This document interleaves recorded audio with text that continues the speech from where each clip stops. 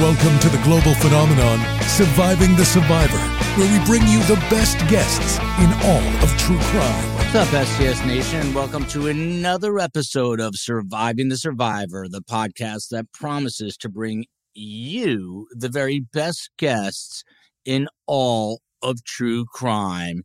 And if you've been living under a rock or haven't been following our channel, which shame on you if you haven't, huge, massive, mega, gigantic, enormous news out of the Charlie Adelson trial today in Tallahassee, Florida.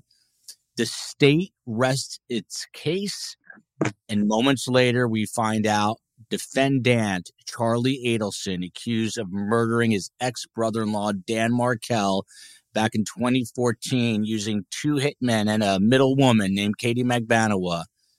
He will take the stand in his own defense tomorrow. You see an empty chair next to me. Katie Kool-Lady is on her way over.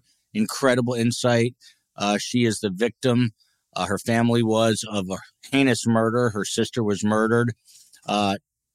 John Singer, an attorney out of New York who's been following this case nonstop, is going to pop on in an hour's time. Julia Janae of Court TV will be here. She has been live in the courtroom reporting about this the entire trial.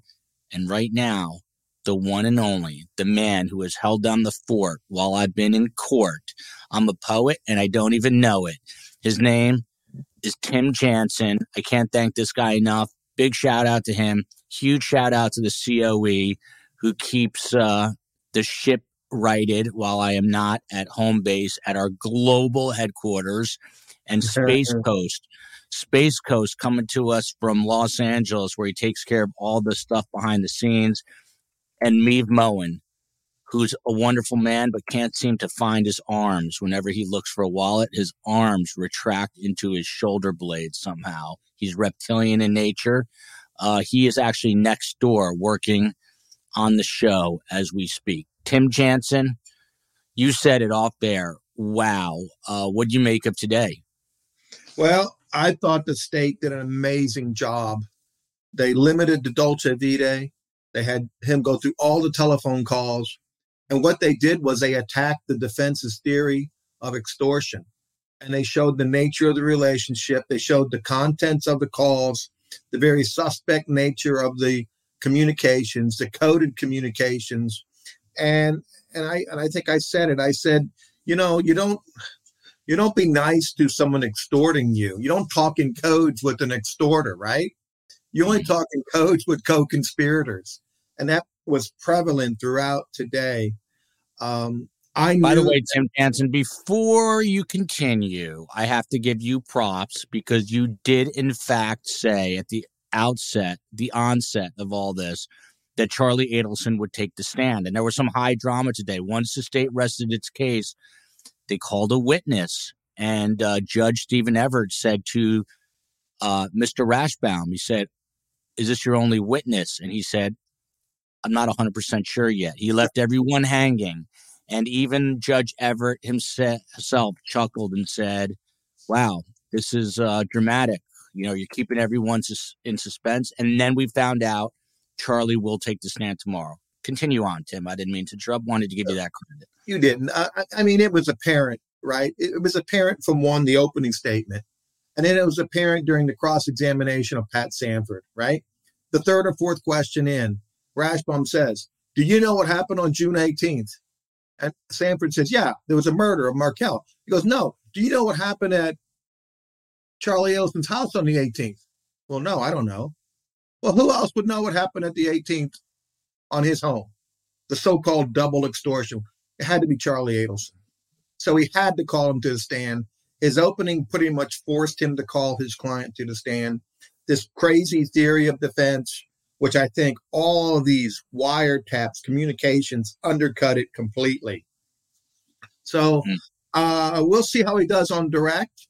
And we'll see who does cross, if it's going to be Sarah or Georgia. I think it might be Sarah. And I say that because Sarah was the one that cross-examined Katie Magbanawa at her trial. And they divvied up the process.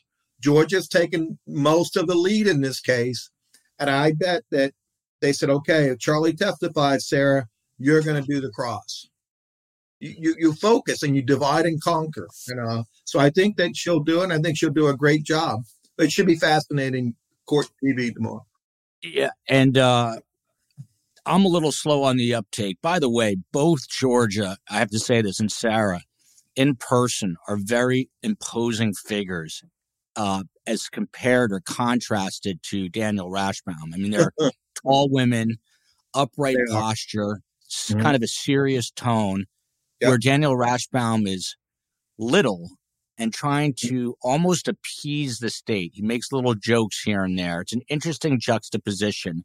By the way, shout out to Black Widower. Thank you to Black Widower for gifting a membership. Very kind of her, coming to us from the Republic of Ireland. Frankie Figgs, a moderator, an obvious friend of the show. 5 Surviving the Survivors gifted. McSpunky, always there, gifting 1. Thanks, McSpunk. After I get Tim Jansen a boat, I have to get McSpunky a boat. Amanda the Yahoo super sticker, so thank you for that. Peanut Gallery, another one. Thank you, Peanut Gallery.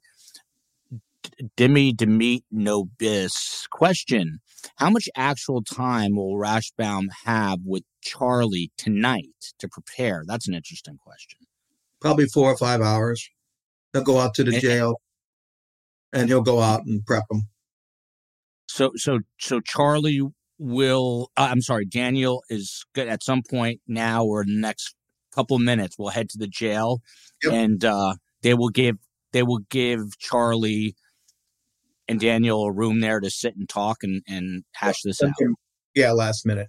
Now, you were in court, but you didn't get to see this. This was dramatic, and I think the listeners saw it. When they were getting ready for the defense case, they honed in on Charlie. And Charlie actually was saying a prayer.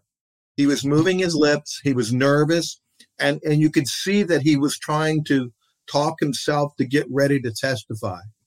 And his eyes were blinking, but you could see he was saying a prayer or something, and it was clear he was going to testify.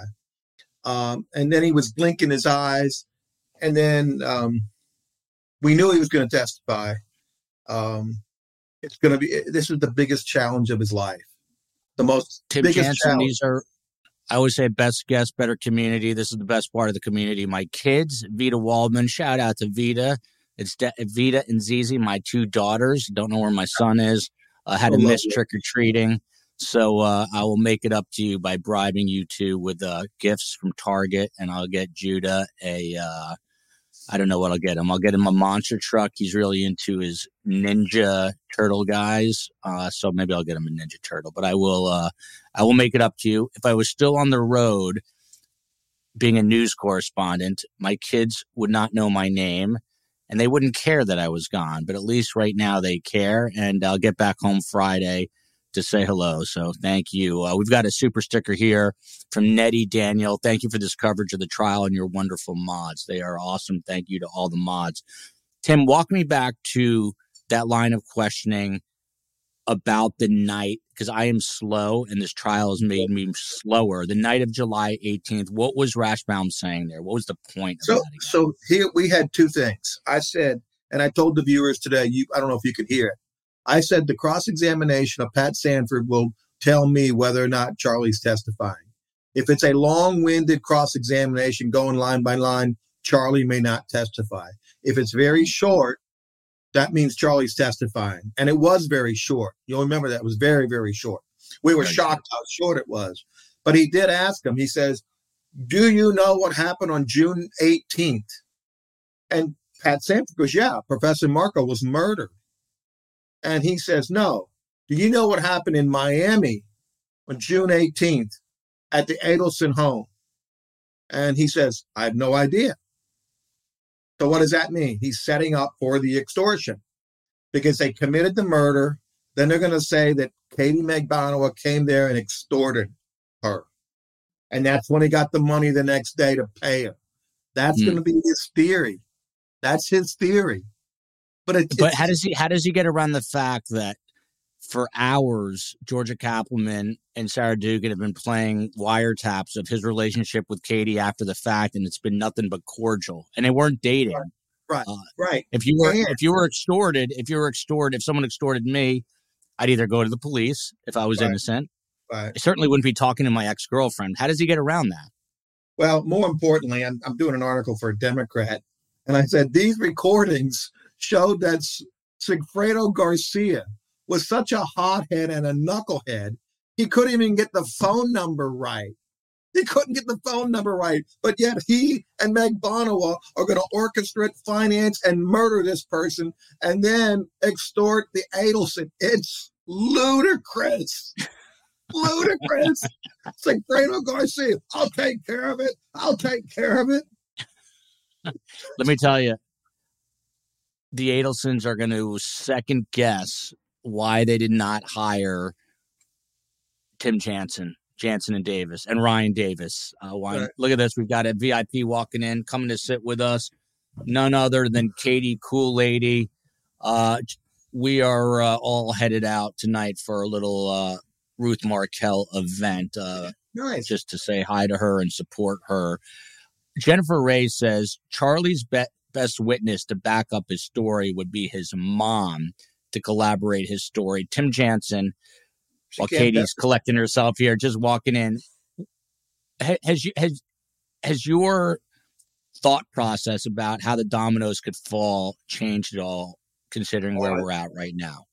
Listening to these tape recordings, the conversations, the secret nature, the meetings, I think they have enough to charge Donna Adelson with conspiracy to commit murder. Clearly, I think they have enough for Donna. And Tim, is there a chance that this Charlie Adelson,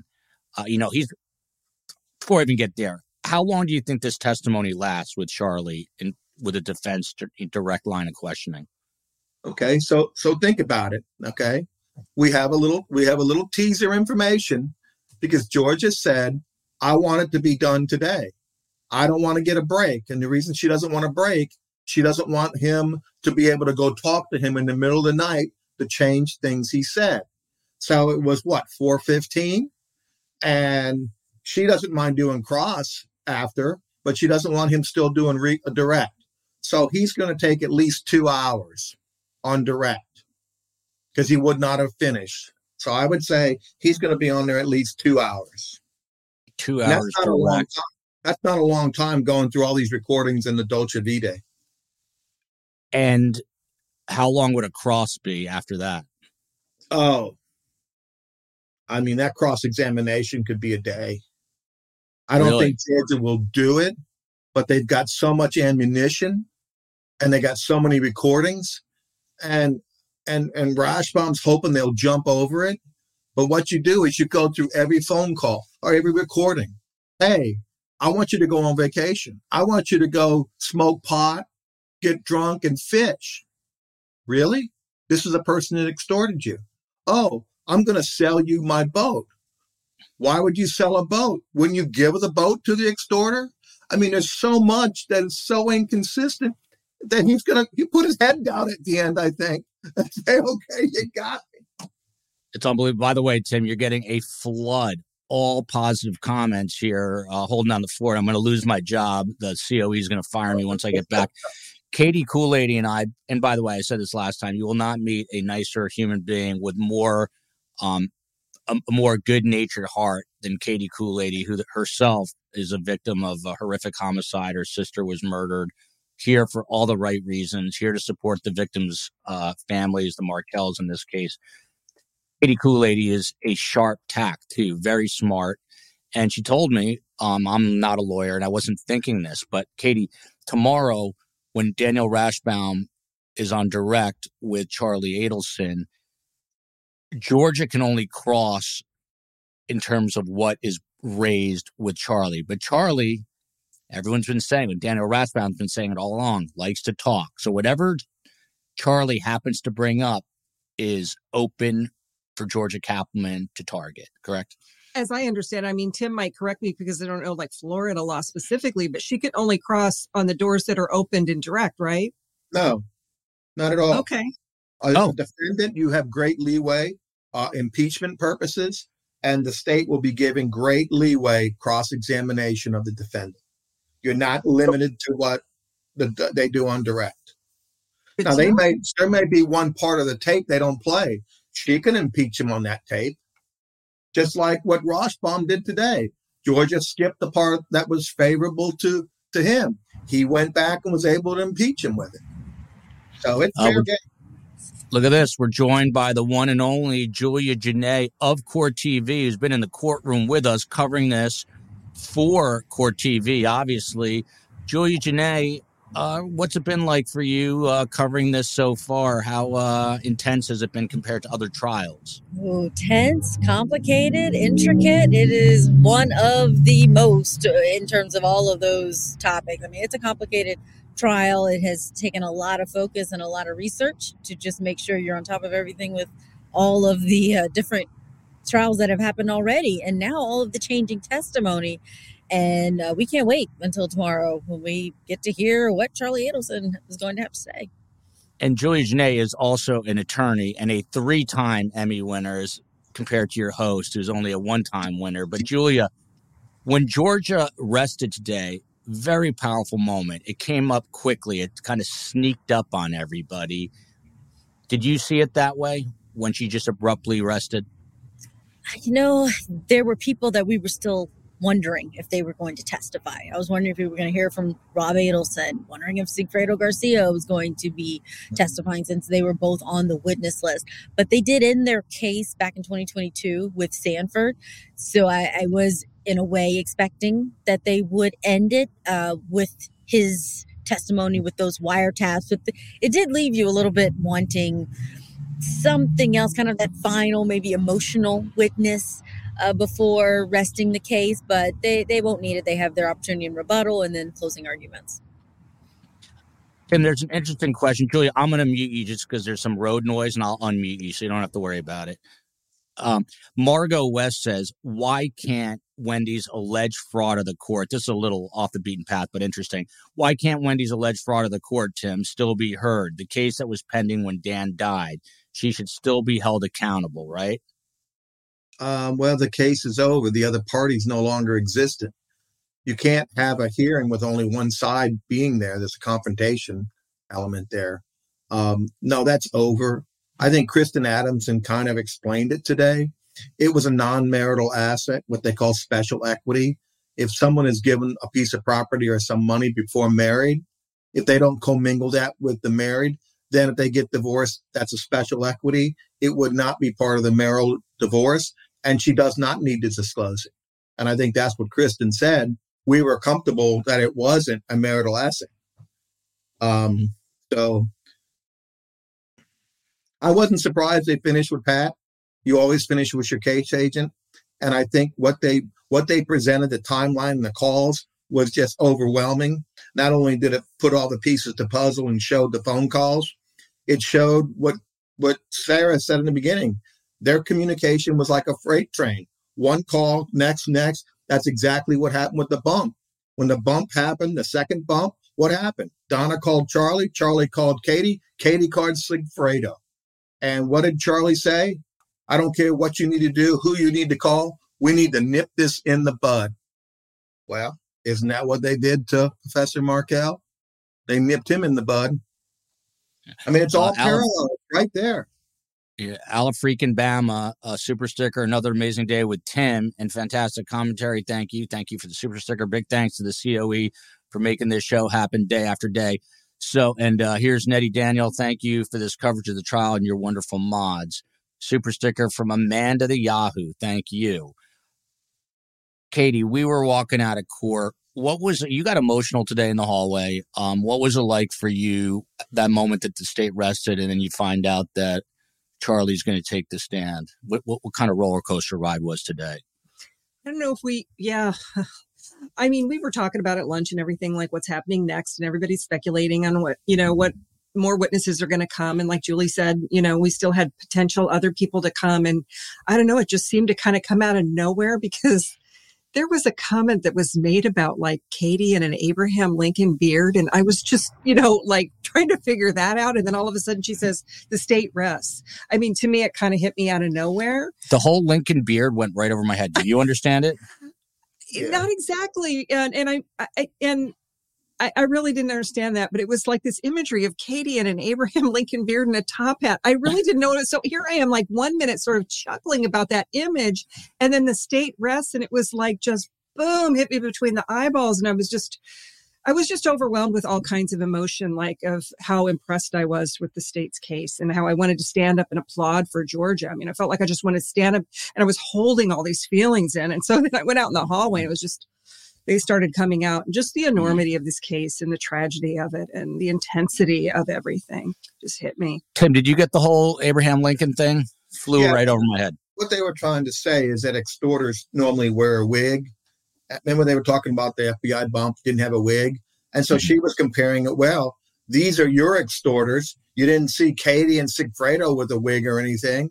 Trying to compare and contrast what they believe an extorter looks like to what they really were. And don't forget, the trials are chess matches, right? Georgia did not want to give the defense the weekend to prepare the defendant for his testimony. If you can finish on a Wednesday and he's got to call a witness, he's got to testify by Thursday and Friday. You do not want to give him the weekend to prepare. And that's something that's always done. We trial lawyers do it all the time. I'm going to try to extend it so I got the weekend to get my client prepared. The state's going to try to finish so they can't. It makes a big difference. Julia, I'll let you answer why to this question. Is this a death penalty case? Super sticker from Lori Lister. And also, just tell the audience what time you'll be on Court TV tonight so they can tune in. Oh, let me just unmute you. That's my fault. I knew that would happen. Go ahead.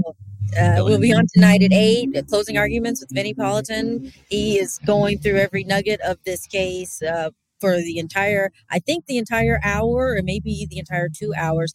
But he's going to be taking a closer look, I understand, at Wendy Adelson and what could be the future of things against her in this case.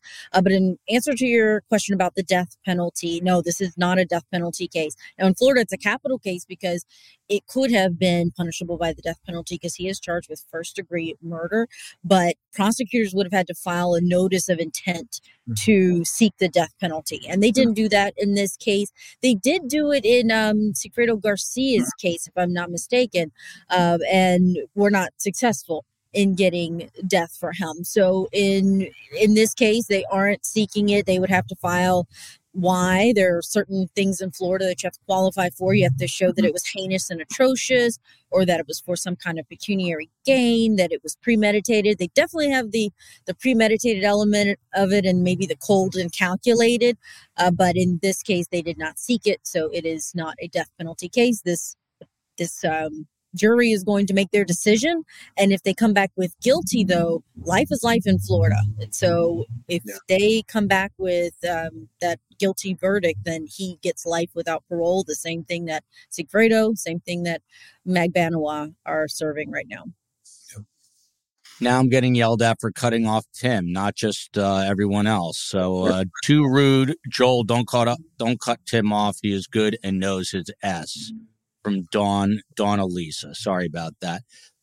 Julia Janae, in my opinion, one of the better correspondents at Court TV and attorney. She knows her stuff. So check her out on Vinnie Politan tonight, who I happen to love. Vinny's a great guy. Anyone who's good to my mother, I love. And Vinny's great to my mom. So love Vinnie Politan. And he's from New Jersey. I'm going to keep you on mute. I'll come back to you, Julia. Sonia Slater, Tim, fantastic coverage and discussion. Charlie's parents and family are not at this trial. Does the jury look at that as a negative? I don't know. The jury considers a lot of things. They're never going to tell you what they want to hear. But I will say this: if the whole defense is that on the June 18th they were extorted by Magbanowa, and that murder took place, and the Adelsons, including the parents, were extorted, you damn well expect those parents to come up there and confirm the story that they were extorted. And the fact they're not there is something the jury can consider. Now, normally the defendant has no burden to present any evidence whatsoever. But I think what could happen, depending how they do their argument, the state can say, hey, the defense has subpoena power just like we do. And if they had any evidence support this, they could call witnesses. Got to be tricky how you do that. You don't want to shift the burden. But once they present a case, sure, where are the parents at? Why didn't they confirm this? but they can't testify because they are precluded from testifying because they failed to sit down for an interview. April Ladivac, thank you for the consistent coverage and great analysis. A super sticker there. H. Moz, Tim's been amazing. I'm going to miss him after the trial. No, you won't, because he's going to be with me covering other trials. So to be on deck. Julia Nielsen here says, I am subscribing to the Democrat just to read Tim. That's not a bad idea. Plus, you're supporting local journalism. And I, support that for sure. John Smith here. Julia, I'm going to come back to you on this one. Some people have a great way of, this is a line that should be fed to Georgia. Pretty convenient for the Adelsons if the hitmen hired themselves and they offered the Adelsons mortal enemy up. How nice. It just reeks of desperation, this defense. Julia, you're the attorney. What did you make of it when you heard it? It's a tricky defense, but I do think it's the only way to explain all of the evidence that the state has. So I, in some ways, applaud the defense for coming up with something rather than just complete ignorance and just acting like he had absolutely nothing to do with it and is just surprised, because that's impossible. It insults the jury's intelligence.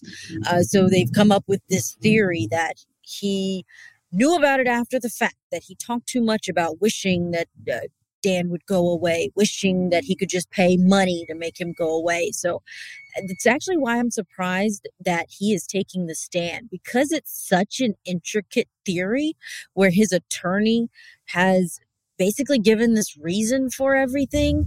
But if he gets on the stand and just starts chatting, which even his attorney says he's a chatty person. We've heard him on the recorded phone calls. He's always talking and he seems to not be able to stop. I can understand that, guilty. But I think he could easily hang himself taking the stand, because his entire defense is a very careful one. He has to explain why he still talked to Catherine McVanois if she was the one blackmailing him, why he didn't seem to be scared about being harmed by Sigfredo Garcia and Luis Rivera in the time that he's dealing with the bomb. Like he's acting like this is brand new. Like, I've never been blackmailed before and now I got to deal with it.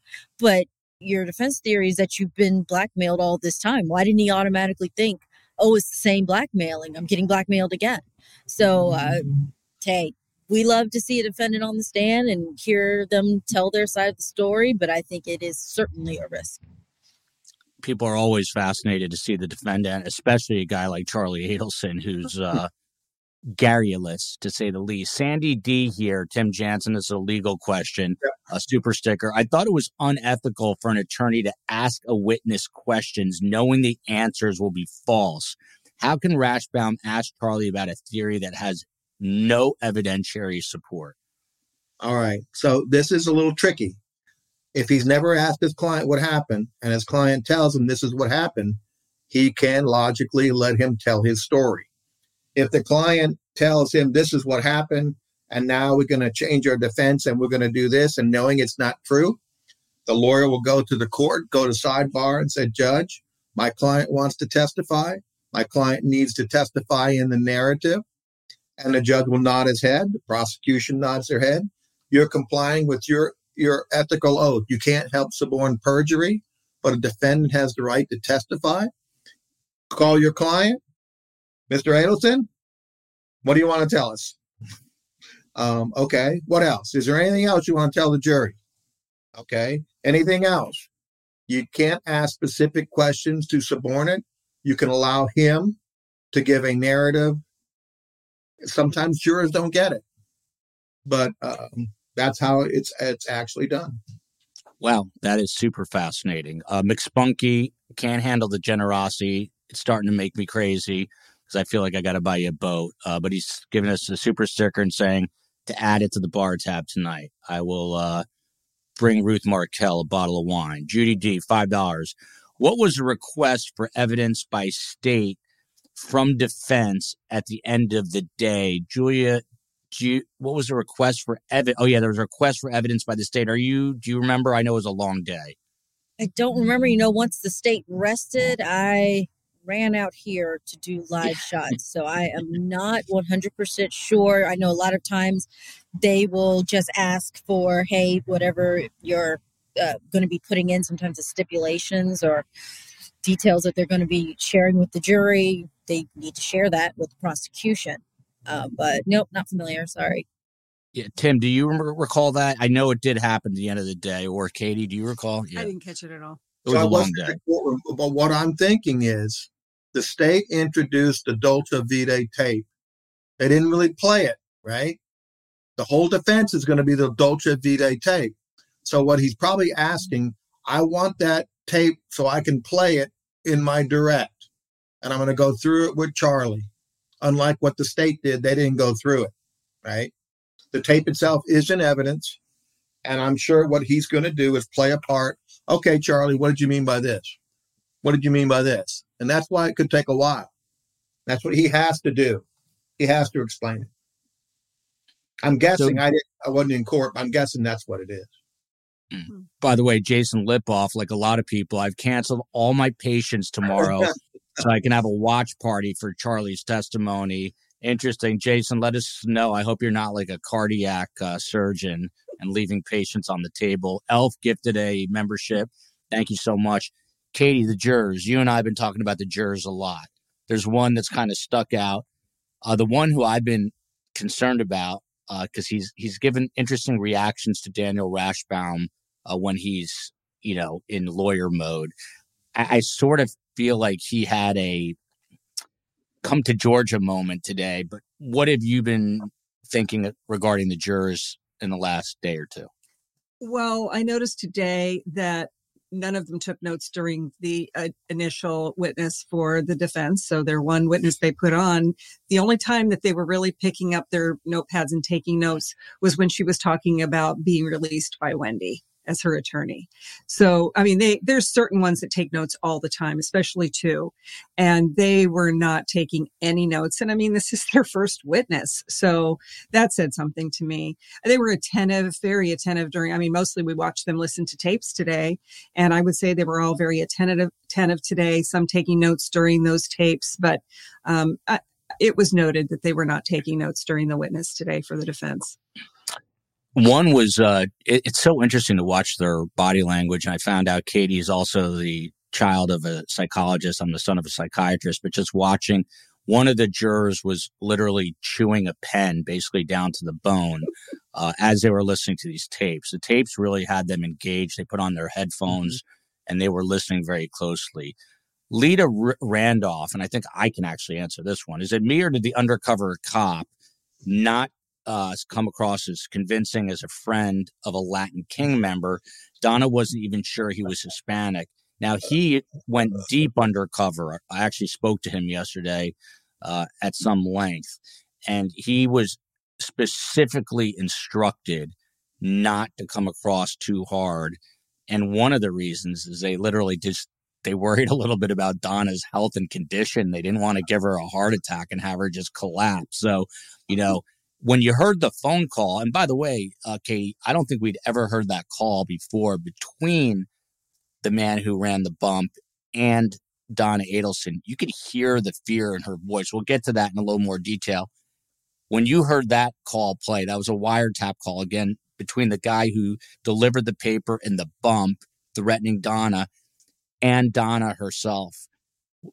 What do you think of that when you heard that? Well, we had heard snippets of that before, like the very end of it and other little, but not the whole thing. I mean, I was surprised to hear that whole thing. Yeah, she came across as somebody who's, she, like her daughter, they like to act. And she came across as somebody who was acting with bravado, like a teacher and that sort of thing. Like she was acting confident, but she was not confident.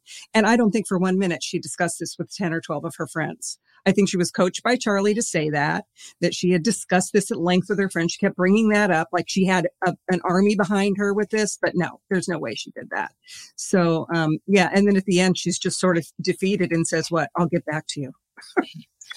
Jason Lipoff, I'm not a cardiac surgeon, just a pediatric dentist. That's important since I've got 3 kids and an old classmate of Charlie's. Very interesting. Jason Lipoff, survivingthesurvivor@gmail.com. Survivingthesurvivor@gmail.com. Reach out. if you're comfortable, I'd love to get you on to talk about. I heard some interesting stories about Charlie at dental school, a fight that he was in one time. I'd love to corroborate that. Would love to talk to you and maybe get you on as a guest. Lynette Burns, a secret message I'm resending for Katie Cool Lady, my new favorite groovy lady. She was relentless. That's something inside between Katie Cool Lady and Lynette Burns. I will let them decipher that. Julia Janae, back to you. And I know Julia's got to run for a live shot, I think, in about 8 minutes or so. My personal favorite line today was a wiretap call between Katie and Charlie when Katie tells Charlie, coming from a Jewish guy here, "You're my third favorite Jew," she says, behind Jesus and Drake. That caught my attention, made me laugh. A lot of people have said that to me as well. Basically, the strategy here in showing these calls between Katie and Charlie post-bump is, how could this be extortion? They weren't even dating. They're having these long phone calls. They're obviously plotting something in code. How effective was it? Because at one point I said, are they playing too many wiretaps? Are they playing too many calls? Your take.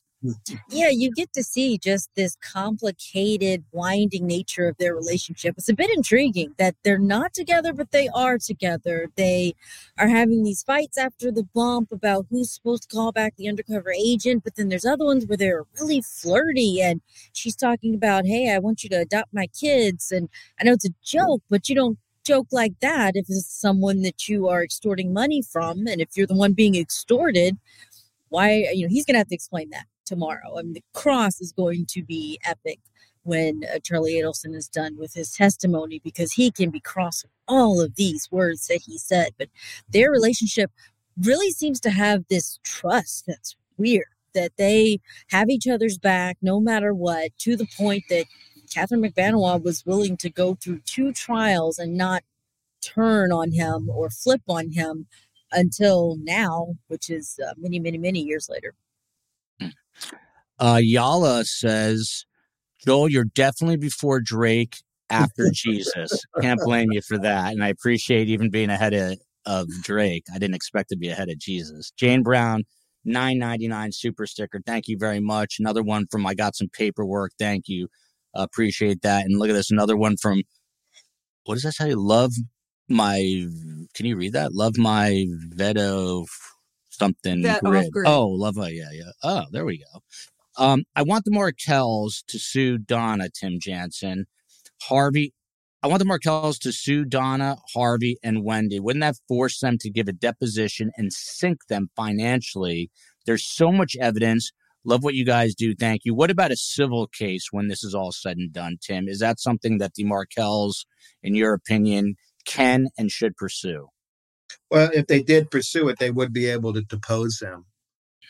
If they didn't get a summary judgment, I don't know. I don't do enough civil law, and I don't like to say anything about civil law if I don't know it, because then I say something. Well, Tim, can they invoke their Fifth Amendment right in a civil case? They could, but that can be held against them, and they'll proceed. They can proceed without their testimony. I'm sorry. I thought you were done. I'm going to get yelled at again. Go ahead, Julia. I was going to say that it brings up something that, happened across the street from us, Florida Capitol, the Grandparents Act that the Markells were able to get passed here. It allows for grandparents to have those rights if a civil court even finds that a parent may have had something to do with the loss of the other parent. So I don't know if maybe they're waiting on these criminal trials before they go there, but we've seen that over and over again where criminal cases will fail, but a civil case after the fact, a jury will find it's more likely than not. It may not be on a reasonable doubt, but more likely than not that you had something to do with the death of the other spouse. So, yeah, and Julia, Charlie Adelson was sworn in today by Judge Everett, and Judge Everett more than once sort of half jokingly said, this gives you time if you have a change of heart. Well, there's a question here from D. Mart. Any chance Charlie would change his mind tonight? What do you think? Yeah, well, Judge Everett did what every judge has to do when a defendant is about to take the stand. He has to ask him, do you understand that you have this right, that you are thinking soberly, that you've discussed it at length with your attorneys? And he did mention that he wasn't going to tell the jurors about it because there are defendants who, if they're given enough time, they may change their mind. And that could be prejudicial against him if the jury comes back and they're like, you told us he was going to take a stand and he doesn't. So I think that was definitely prudent on the judge's part. I can't see a reason why he would change his mind. Like, if he's made the decision against all odds to do this in the face of the wiretaps that were played today, unless his attorneys didn't agree with him taking the stand, then they will be having more time to go over things with him to perhaps let him see it in a different light. But I think if he's come this far and he wants to talk, it's not going to change overnight.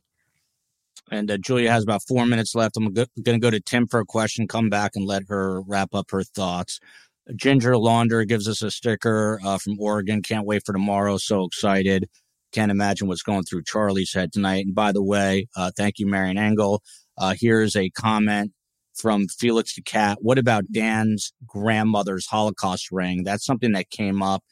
It was a family heirloom. It came up during the divorce proceedings. I asked Stephen Webster, who was Dan Markel's divorce attorney, and he has no idea where that ring is. The presumption is that Wendy Adelson never gave it back to Dan Markel, which is just horrific because that's not an issue about value of a diamond. That is something much more important. So maybe one day the Adelsons will get some dignity and return that to the Markel family. Tim Jansen, before we head back to Julia to say goodbye, it was interesting. On one of the calls, Katie, and this is after the bump, Katie's screaming at Charlie, and I wrote a note to myself, this sure doesn't sound like a double extortion plot. Katie's pissed at Charlie, not the other way around. She was threatening to go to the FBI. Does the mastermind of an extortion plot go to the FBI? How does Rashbaum get around that? I mean, he has so many hurdles. He can't get around it. The more you hear these people call and the more they talk, we finally got to see the real Katie, not the one that came in and testified. You got to see the real Katie, the way she talked to Sigfredo about how he treated her like shit. And then we see how she treats Charlie, how she was pissed. And then they want us to believe that the godfather of her children and the village idiot coordinated this murder with no money, right? That Magbanua and Sigfredo, who couldn't even get the number of the call the FBI bump, calculated, organized, and committed this murder, and then they extorted this very wealthy family. It's beyond ludicrous. I mean, I don't know how to say it any more than that. Well, say it one more time, because I think, Tim, I caught you. It was hard. I couldn't hear what you were saying today because I'm in the courtroom. And by the way, Meave Moen's $9 Casio watch beeps at the top of every hour, and everyone around us has a heart attack. And every time it happens, his arm, which is not there when money is needed, but his arm flails in the air every time that Casio beeps at the top. It's 1 minute before the hour, every hour on the hour. Which part did you miss? Which part did you miss? Say that again? You were going to say you missed something that I just explained. Oh, no. I think there was something here. So I think you mentioned this in terms of conspiracy. At one point, Charlie says to Katie, if they're effing with you, they're effing with me. Right. Either Katie and Charlie or Charlie. And that just shows conspiracy, doesn't it, Tim? It does. Just like when the first bump, the mom is talking to Charlie, who does it involve? And she says, probably the two of us. Probably the two of us. They're talking all the code they want, but she's letting him know, you and me, Charlie, what we did, it's the two of us. That's what co-conspirators do. Co-conspirators talk in code. People being extorted don't talk in code to their blackmailers. It's simple as that. Marion Engel, hi from Denmark. Love your channel. Julia Janae is going to have to get going in a sec. Julia, there's a question here from Rob Lube, Liub. Donna's call to the FBI agent, and I have to agree with this comment, sounded like she was literally reading from a script written in advance. Agree or disagree, Julia? Oh, good question. I think she definitely had some bullet points, if nothing else. She kept hitting the same comments telling them they should go to the police if they wanted 100,000, that she didn't have 5,000, which we know she did because she had $1 million that she wanted to pay Dan Markel. She's saying that I've talked to 11 or 12 friends, exact number of friends that she has talked to. And then there are moments where I think she's kind of being real, where she's just like, I've been dealing with the stress of this. I just can't. I've been dealing with my daughter. I've been dealing with my grandchildren, the stress of it. It almost seems like that may be, if not off script, but still her trying to just plead with this person. But I think at the end of the day, they were, well, we know they were sure we're not dealing with a Latin King's friend. We're dealing with an officer, because the more that we heard the back and forth, it very much sounded like someone who also had a script. I think the agent at one point sounded very scripted as well. So, and Julia, in your final moments here before you go to closing arguments with Vinnie Politan, what are you looking for in the closings tomorrow? Well, first I'll be looking for Charlie's testimony. I want to see what the state may rebut with, they call new witnesses.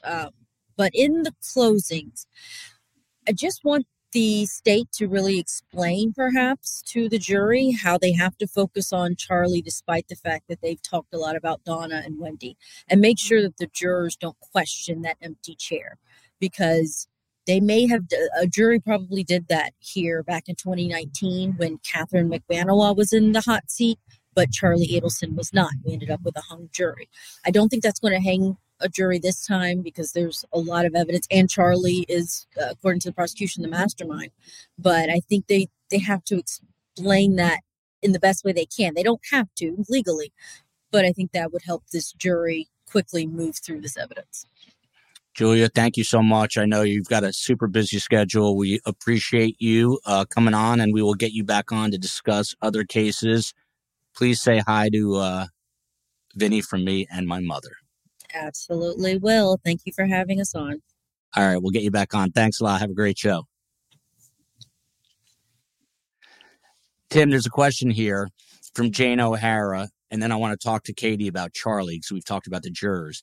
Can Georgia ask Charlie about his mother, why he kept calling her if she was not involved?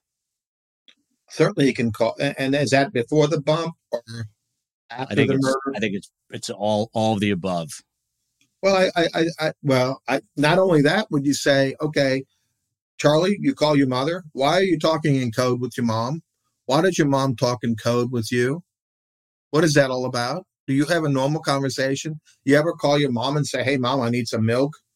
You never heard any of those calls. It was always in code. Everything was in code. And everything was to protect the father. We can't let the father know.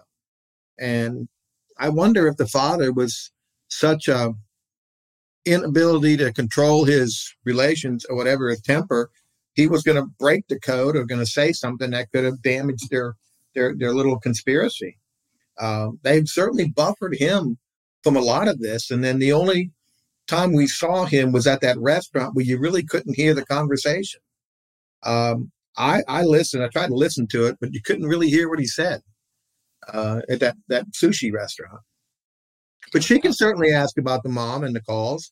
She can go through each one and say, why are you talking in code here? Why'd you go meet your mom? You know, I think he's going to answer that on direct. He's going to say they were being extorted and the mom was afraid. They already killed the son-in-law, and now they were afraid they were going to get killed. Well, why don't you go to the cops? Why don't you go to the FBI? They had a chance. All good questions, logical, but they're not logical. Michael Faraday, super sticker here. I can't believe if Charlie really was being threatened, he wouldn't have mentioned it to his mother, considering their close relationships. I was watching Charlie today, and all I wanted to do was call my mom, and I wasn't even Charlie, but I was terrified for him. This is an interesting comment here from Tia Bawa to you, Katie. One of the images that stuck with me, Katie saying when she opened Charlie's door that night of July 18th, Charlie had a gun, waving it around, and gave her Xanax. Was he thinking of getting rid of a witness? You know, that crossed my mind as well. I was trying to figure that out. He obviously sounded disjointed at the very least. Did you read anything into that? I didn't read that into it, but that is an interesting thought about that. I mean, I think he was so deep into it with Katie at that point, and he was like probably super hyped up and paranoid that it was just sort of general paranoia. But to use that, to step off of that, something came up that I had not heard before today. Fancy said she had heard it in that one wiretap, at Suri, where it's through the perforated bag. But Charlie says something. He drops something to his mother in that last wiretap that we heard before lunch that I thought was the most powerful one. Charlie with his mother. And he says something about realizing or thinking that who is doing the bump is a private investigator hired by the Markells. And after he seems to have put that together, now in his mind, he's figured out who it is, then he and Katie have this incredible relief because they've figured out. I'd never heard that before. This was new to me today. Fancy said she had heard that before, but had you heard that before? I had not heard that. Yeah. And that sort of made sense why he had this relief, because he's like, okay, now it's not the cops coming after us. Now it's not a gang member coming after us. It's just some random private investigator that family. And they always thought they were elevated over that family anyway and had all this power over the lowly Markells. So that's all that was. And so they had this great relief, like that's nothing in that next call with Katie. And I thought that was really interesting today. You know, So, Joe, go ahead, Tim. I was just thinking right now, if I'm Georgia Kappelman and I'm doing the closing argument, I would stand up and say, you remember the witness that was suing? He was suing him, the guy that we know. I can't remember his name, who did work for him. Say that one more time. I missed the beginning of that. The witness, the guy, the young guy, got up there and said whatever the hell he wanted. I can't remember his name. Ryan Fitzpatrick. Ryan Fitzpatrick testified in this courtroom that Charlie Adelson, the defendant, said you can get away with murder if you keep quiet. Ladies and gentlemen, you know what? If we didn't have these recordings and his words, he would have done just that. The most damning evidence against Charlie is the recordings and his own words. And we played them for you. All right. Look at this. Lindsay, Shay, Love, Julia, Tim, and Katie Cool Lady all seem so genuine. They are. Don't know if I can say that for myself, but they are for sure. We talked about the jurors, Katie, but Charlie Adelson, when the state rested today and when some of those recordings were playing, I looked over, I had a vantage point. He was, and I hadn't seen this before, he had that restless leg syndrome. His leg started shaking pretty violently. What's been your take of him in the courtroom? By the way, big guy. I didn't realize how big he was. I'm about 5'10", 5'11". I thought he was my height. And then when I was finally next to him when he stood up, he's got to be 6'1", 6'2", but he's wide too. He's big guy, thick guy. What observations do you have of him in the courtroom? Well, I see him from the back like you do, because I sit only on the defense side simply because I want to have a view of the jurors, and it's the best view over there. So I don't really see him that much. But when I go home and watch the stream, I mean, to me, he looks kind of like a broken person. He doesn't look like the maestro that they're hearing on those tapes. So that makes the impact of the tapes even more powerful, because sometimes you look over him, he's so pale. He looks sort of pitiful to me. He doesn't look like he has that bravado that he had before. So now they can hear like, oh, this is how Charlie really was then. And maybe that nervous thing that you saw was he knew he was going to testify. And frankly, I get maybe a sick pleasure out of the fact that he's like all geared up to testify. And now he has to wait another day. Because I don't know about you. If I'm going to get all the way to the line to the roller coaster, I want to get on the roller coaster right that minute. I don't have to go back to bed and do it all again the next day. He was about to throw up. I could see him he was about to throw up, and he said a little prayer. And the camera honed in on him, and you could see him mouthing words. He was saying a prayer or whatever he was saying, trying to build himself up. He looked like he was about to throw up right towards when they were going to have him testify. It was surreal. After the state rested, I saw him talking to himself. It was more like muttering. I think he was what you were saying, Tim, trying to build himself up, knowing that he knew at that point that he was going to take the stand. We didn't. George F. here says, this is the best live show by far today. All the others were not even close. Thank you. I tell you? Yeah, what can I tell you? You have Tim Jansen. And look at this. Look who's entering the fray right now. There he is. John Singer, your thoughts? That's a very open-ended question. On purpose.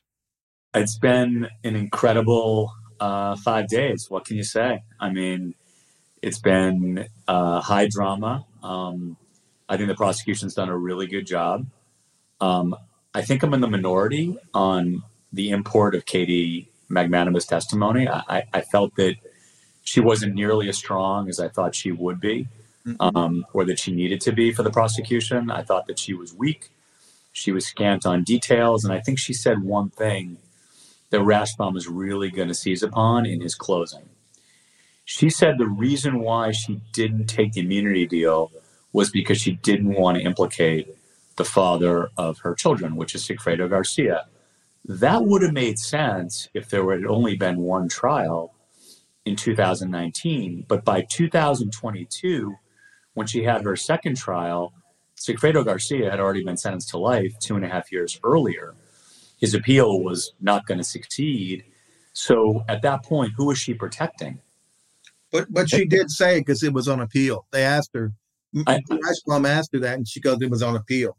I know, but at that, I mean, the likelihood of that appeal succeeding is infinitesimal. So I thought that that's something that's going to come back to the prosecution in their closing. I don't think for 1 second the prosecution wanted to put her on, and that was not their intent. They had to. When this cockamamie theory was introduced by Rashbaum during his opening, he made it a necessity for Katie to get up there. But Georgia had her on and off really quickly. Mm-hmm. Did you guys think that when she was going through her direct that she had really specific granular details, that she had a manila envelope that she didn't open? It was in her diaper bag. Sigfredo picked it up out of her diaper bag. She thought it was Halloween. She didn't know Dan Markel's name. It was sort of mentioned, but then it was mentioned in the context of hurting someone. I just didn't think she was that great. And again, when you have trials, trials are like basketball games. There's so many oscillations during the course of the trial. One team makes a run, the other makes a run. There's ups and downs. But at the end of the day, the theory makes no sense. So we can debate all we want, how Katie did, how Junin Chimda did, how Corbett did. It doesn't at the end of the day matter. If these are smart jurors, and Joel and Katie, you guys have been in the courtroom. I don't know if Tim, you have, but I haven't. You're taking the temperature of the jurors. You see if they're paying rapt attention or not. The theory that Rashbaum that articulated makes zero sense. And that, at the end of the day, is what I think is going to carry the prosecution and result in the conviction. Yeah. Maui Swift. Ruth Markel was asked about a civil suit, which we discussed earlier on a podcast, and she said because their relationship with Wendy is precarious, they didn't want to lose all access to the grandchildren. And that is probably the likely answer as to why they haven't done anything. They're, in essence, held hostage. John Singer, a great legal mind. We asked Tim Jansen, an equally great legal mind, what the defense was doing tonight. And he said that Rashbaum is headed over to the jail and is going to sit with Charlie for 4 or 5 hours and lay this all out. What is Georgia Kappelman? What are she and Sarah Dugan doing tonight? I think what they're doing is they're combing the transcripts very carefully from the last several days, because the cross-examination, when you're preparing it, I'm sure Tim would agree, it's a lot more fun to prepare a cross-examination line than it is to prepare a direct, because you're creating this mosaic to eviscerate somebody, right? And what you're doing is you're framing your questions around the documents that you're going to use, depending on what you get as an answer, right? So depending on what Charlie says, the prosecution will have 2 sets of documents ready, or 2 sets of areas to go in after that. So they're combing through the transcripts, they're combing through the documents, they're honing their outline. They already have an outline for Charlie. They already know what calls they're going to use with him. They already know what the wiretaps are going to use. They know what portion of Dolce Vita they're going to play with him. They know which text they're going to use.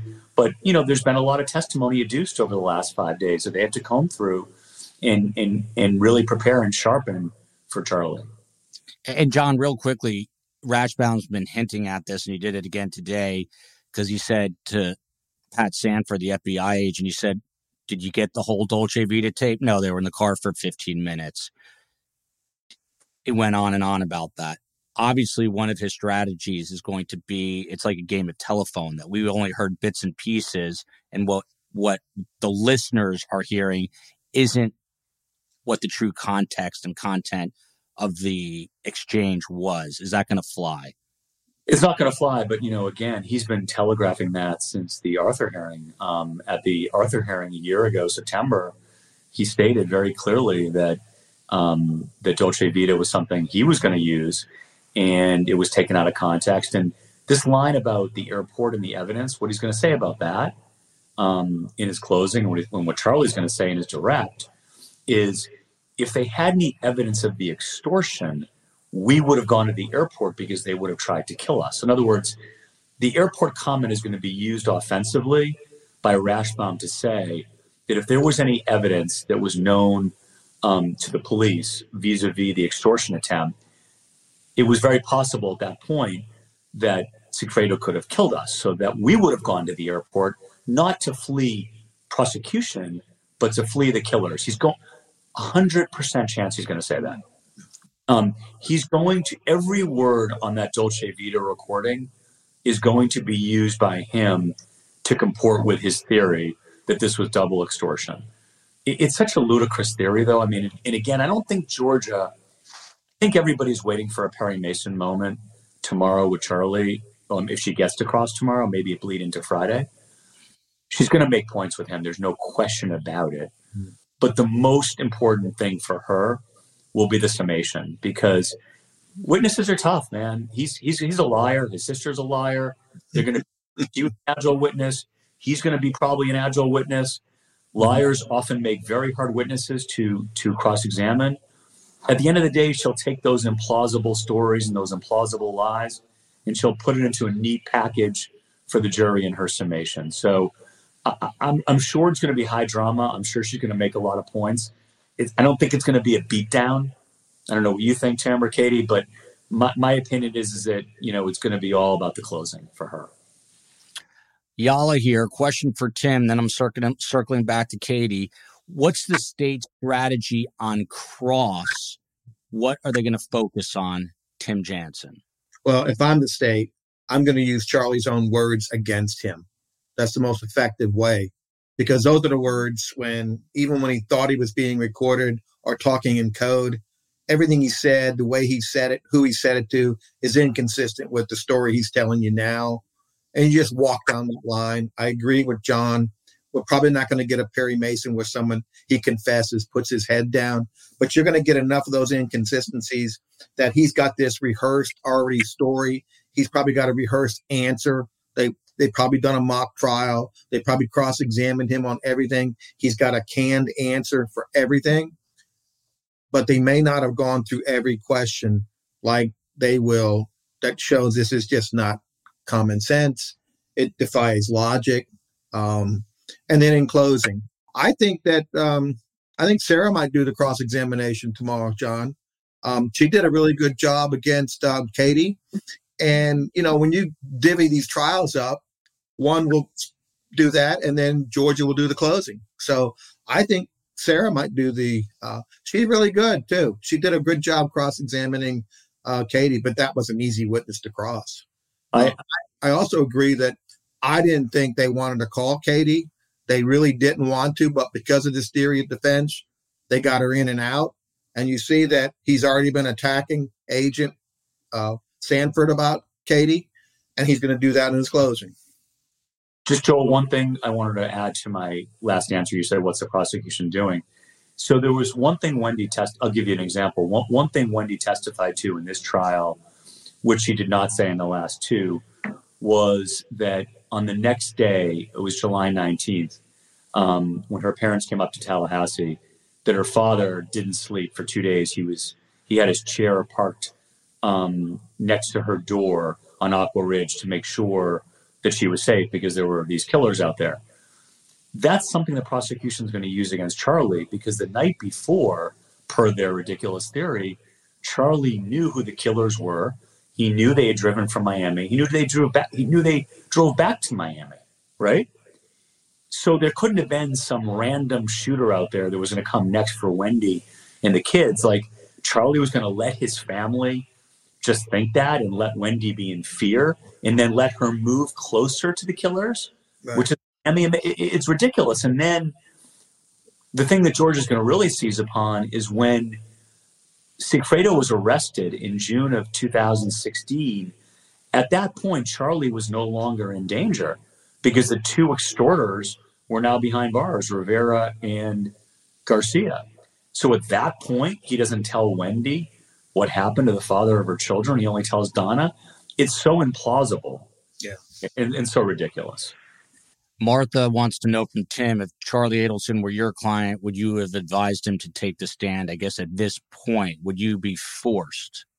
Well, he kind of forced him to take the stand with his opening statement. They'd come up with this. I don't know where they created this defense. Maybe they saw all the evidence and this is the only defense that could fit the money and all this stuff. And you're in, what they say, you're in the pool. Now you got to swim. They're kind of stuck. This is their defense. And Charlie's going to sink or swim on his own. Ned Smith says Donna was pleading here, Katie Kool-Lady, with a supposed gang member to understand how stressed out she was about this. What did you make of that call? That wiretap call was fascinating to me. I do think it was partly scripted. She sounded pathetic. How did she come across to you? Well, we saw how Charlie coached Katie, right? About this is what you're going to say, and you're going to say it's for charity and all that kind of stuff. So he's good at that. He did the same thing with Donna. I was actually wondering if Charlie was sitting there right next to her when she did that call. That would make sense to me too. If he was like, say this, writing things down. She was clearly stressed out. She was clearly coached to keep saying the same things over and over and over again. But, there were times when she seemed pretty confident. And I'm like, this is that personality type. Wendy's the same way. Wendy's cool as a cucumber when she's lying through her teeth. Donna has those elements in her too, It's a very sick family. By the way, another line, John Singer, you missed my favorite line of the day was when Katie told Charlie that he was her third favorite Jew after Jesus and Drake.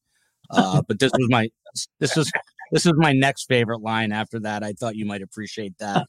That's a good one. She said, Charlie himself said, and I quote here, there's a lot of, and he used the word, but there's a lot of effing crazy people out there.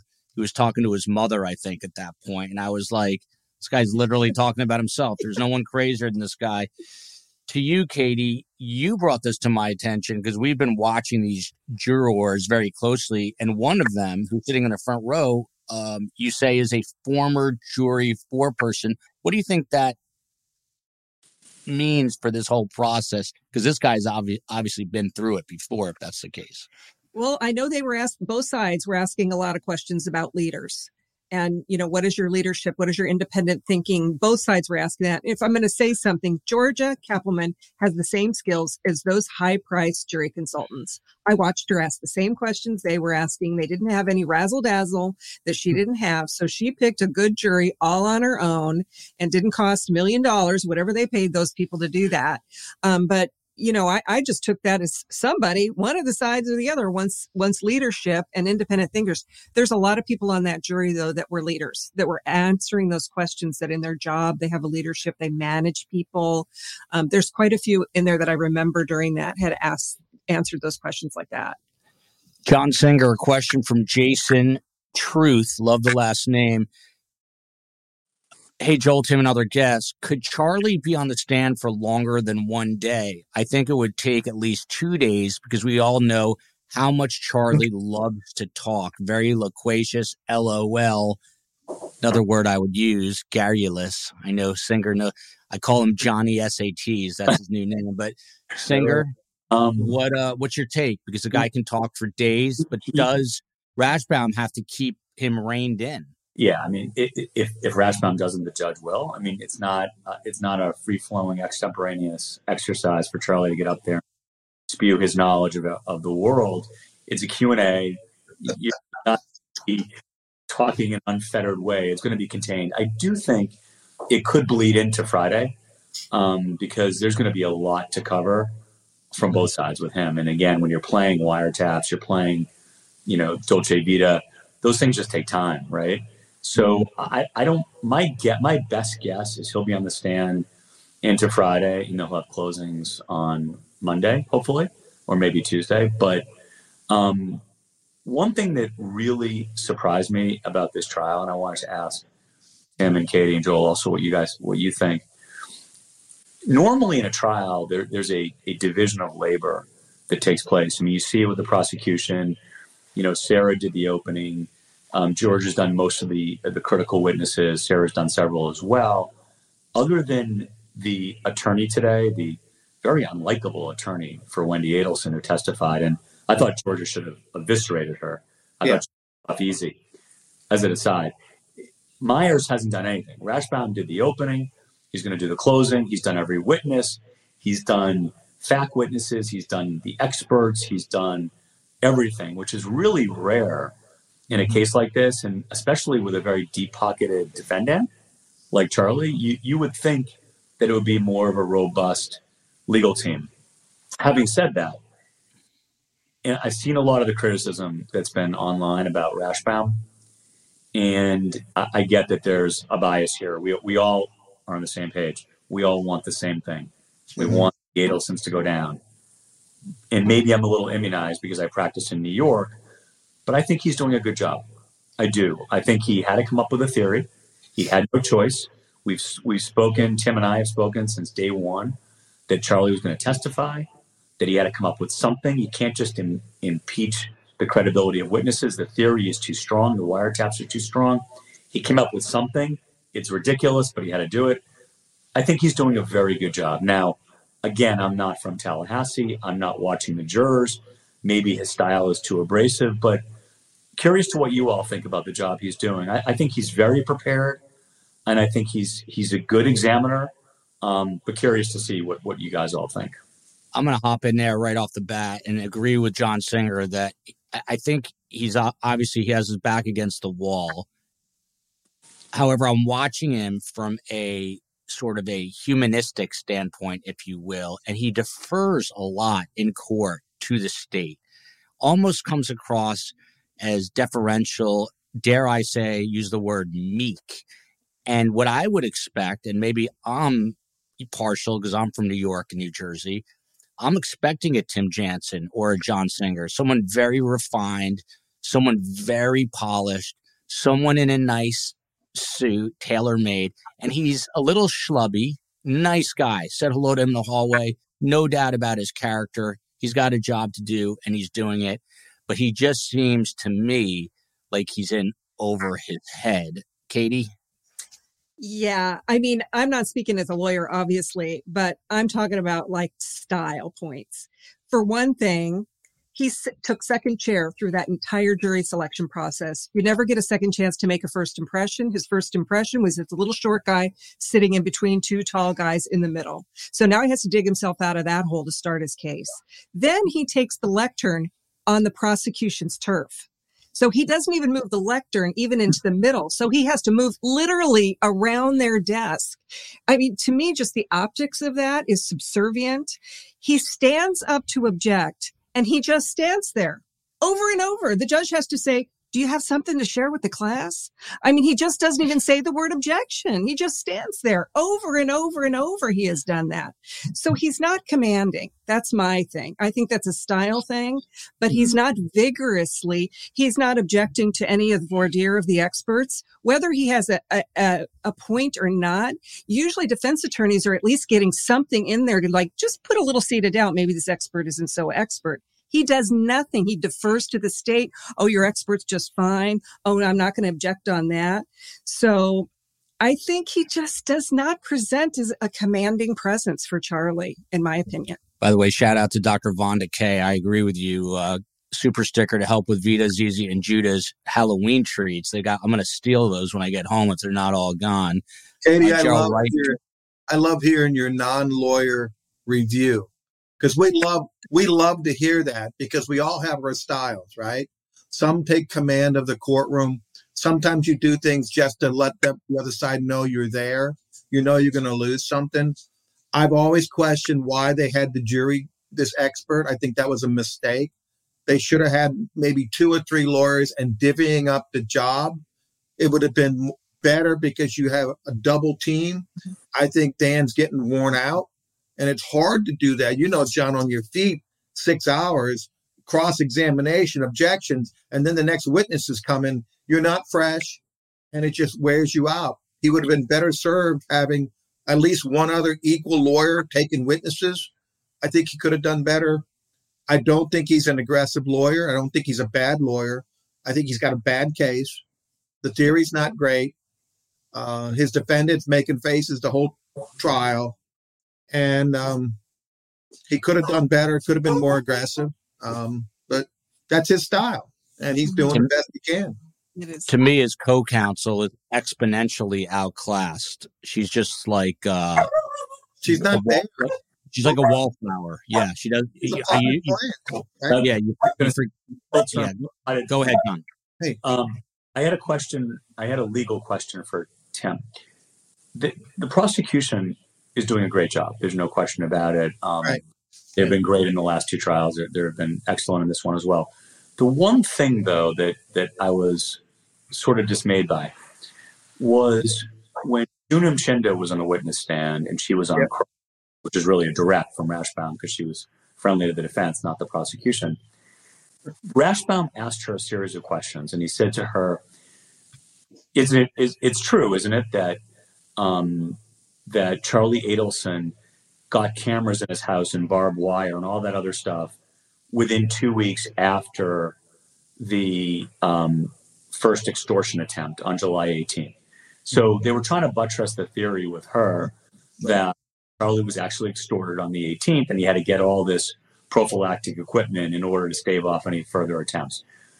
Those should have all been objected to because that was what we call in the legal world assuming facts not in evidence. Right. There's no facts in evidence that he bought the equipment on July 18th or at or about the time, or that he had barbed wire, or that he bought more guns.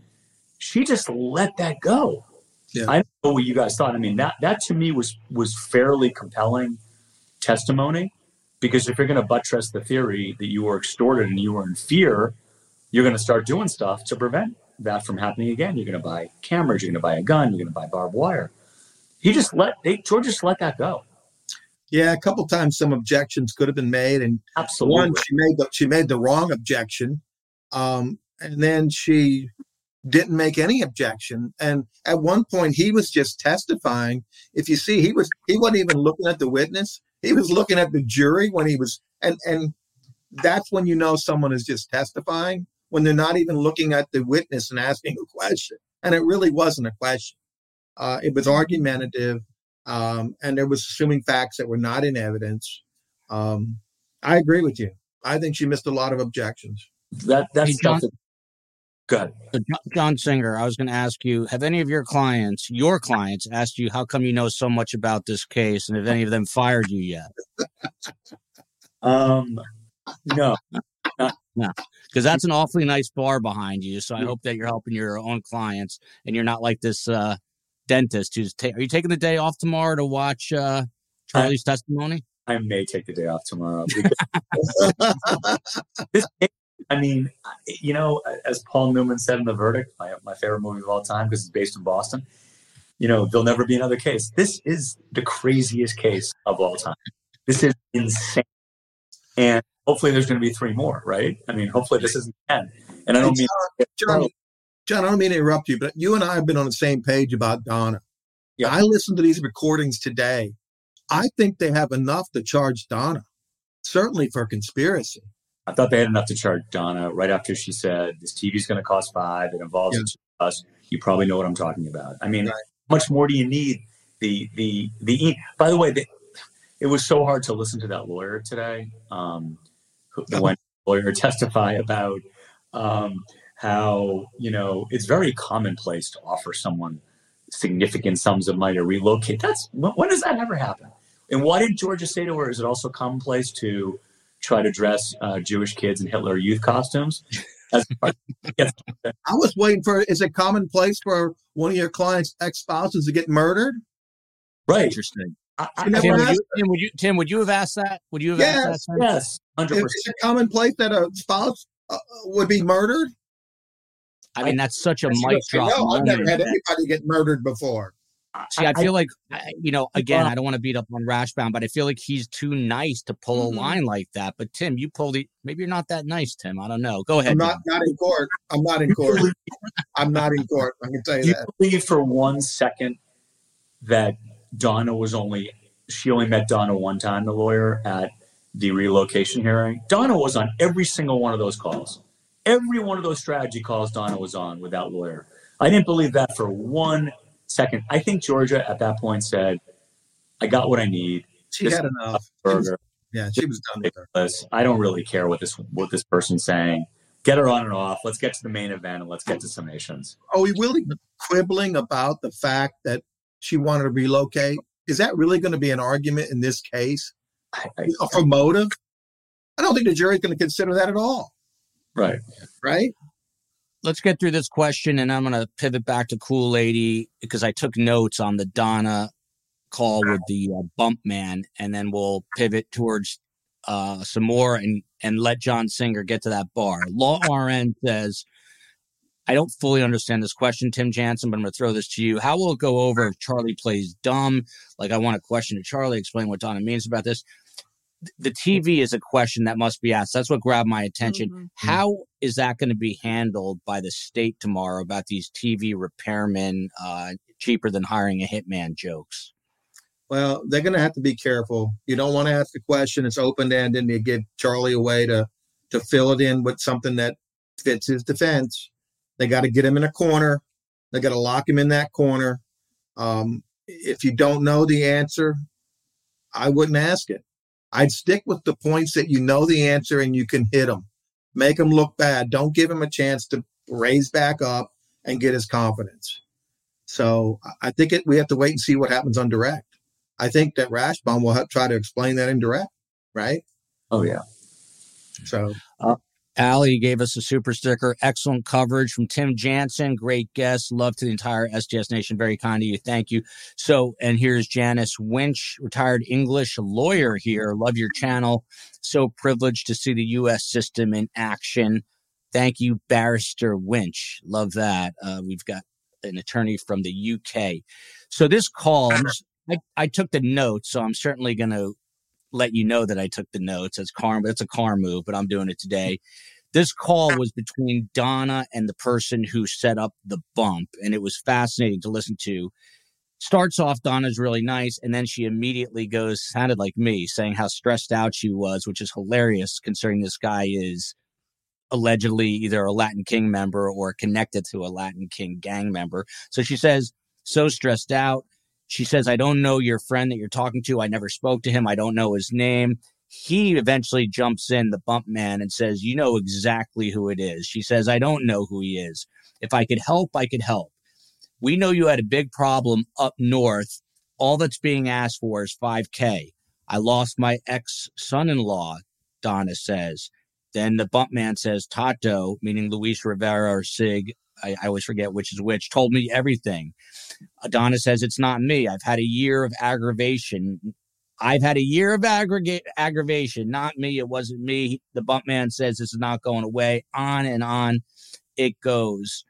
Is there any way, Katie Kool Lady, before I get to the lawyers on this, that a juror is going to look at that and think, wow, Donna was really stressed out. Maybe she didn't have anything to do with this. Or is it so obvious that, she should have gone to police if she was threatened in this manner? That's it right there, is that if she's so stressed out and this is so out of her realm of knowing anything that's going on here, you hang up the phone and you call the police. Or she's got a cell phone in her purse. When she's approached on the street, you take a picture of this guy walking away, and next thing you do, instead of sliding it in your purse, is you call 911. He's right here. Come and get him, And of course, she does none of that. So it's really her behavior. I just see that what you just read is we got a glimpse into how Donna Adelson knows to manipulate. And it didn't work.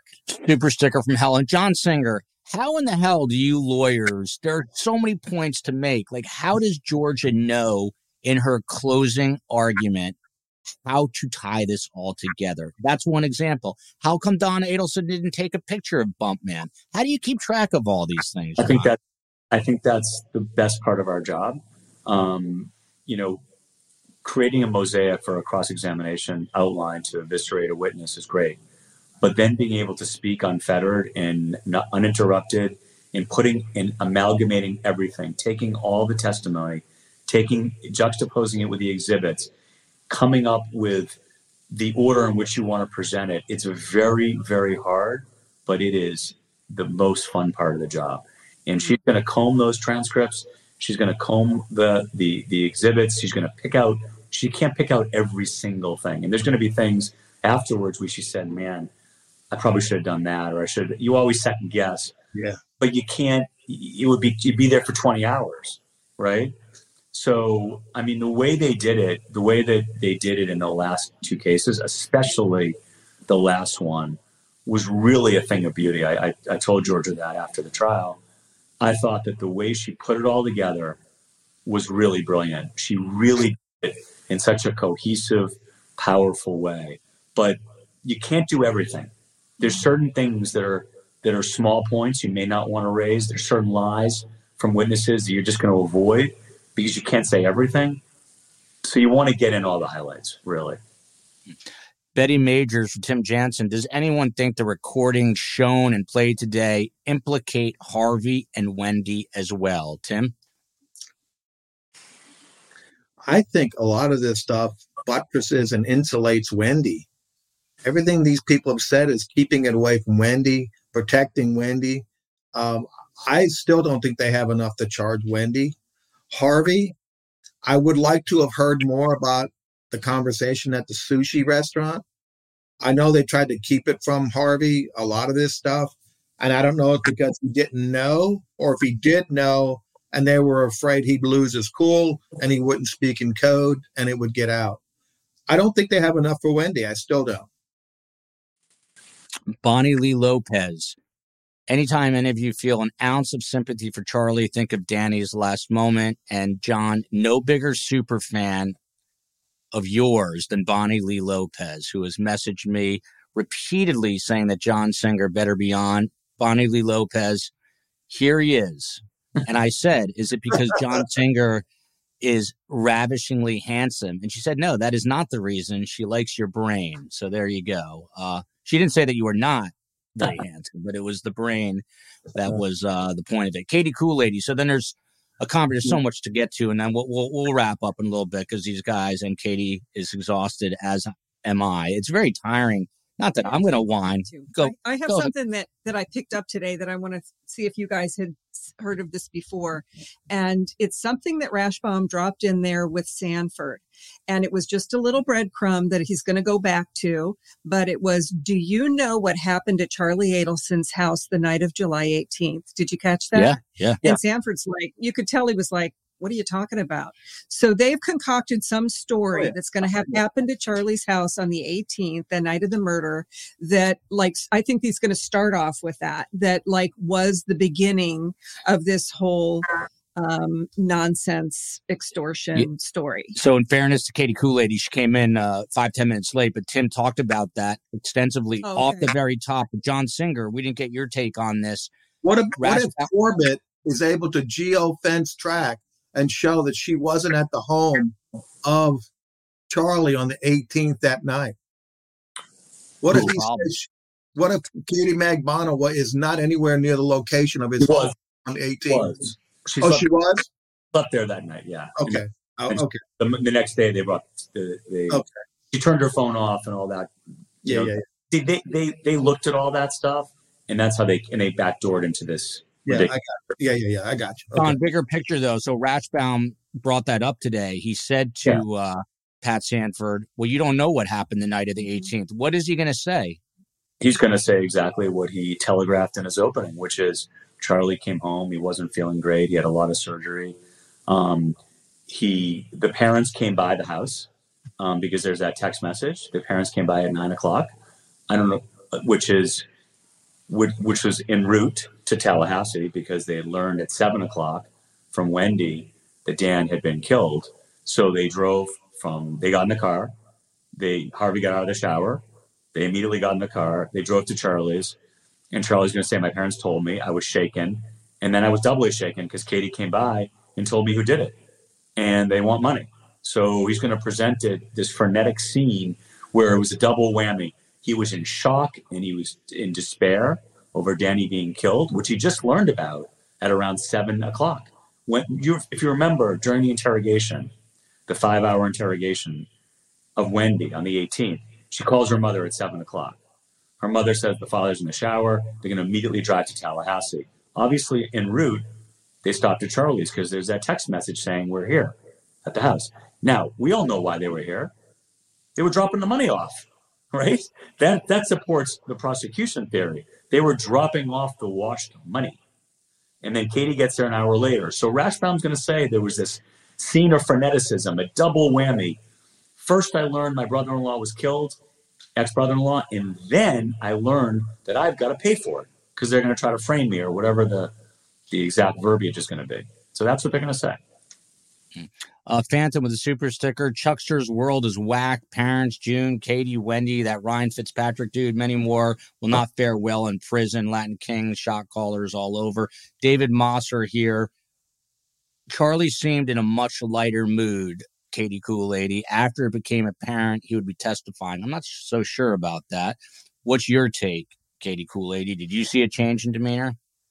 After it was over and, you expect him to, I think, be more anxious than he was. I mean, I think just being the letdown of preparing to testify all day and then find out you have to wait another day. But he was joking around with Rashbaum and yucking it up. So, I mean, I don't know how to interpret him. Just Dallas, Tim, to you. Do you believe Wendy knew enough? Back to the Wendy topic here. Do you think she knew enough to stop the murder? And is that enough to convict her eventually? We've all examined her route that day, why she went by the crime scene, why she bought bullet bourbon. Yeah. What's your thought on that, Tim? Well, as a lawyer, if you know someone's going to commit a crime, you have an obligation to stop it. Certainly if it's a client, I'm not sure it's a client. Could she have known enough, and is that enough to convict? Those are good questions. I don't know if she knew enough of when it was going to happen. I think she may have knew something was taking place that was going to happen. And I still don't think they have enough to convict her right now. What I'm hearing on the tapes somewhat absolve her. Her conduct, her answers, her locations certainly implicate, but I don't know if that's enough. John, to you, this is an interesting question. Deja vu. Why isn't the bump entrapment?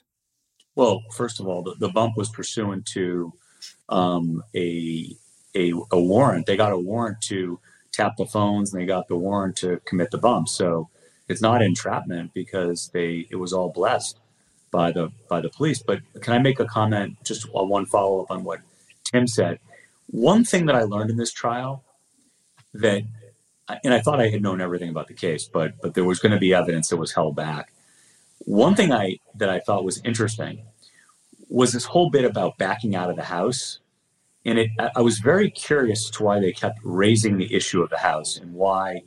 And I thought it was just to show that Charlie was meddling, but then they sort of tied it together.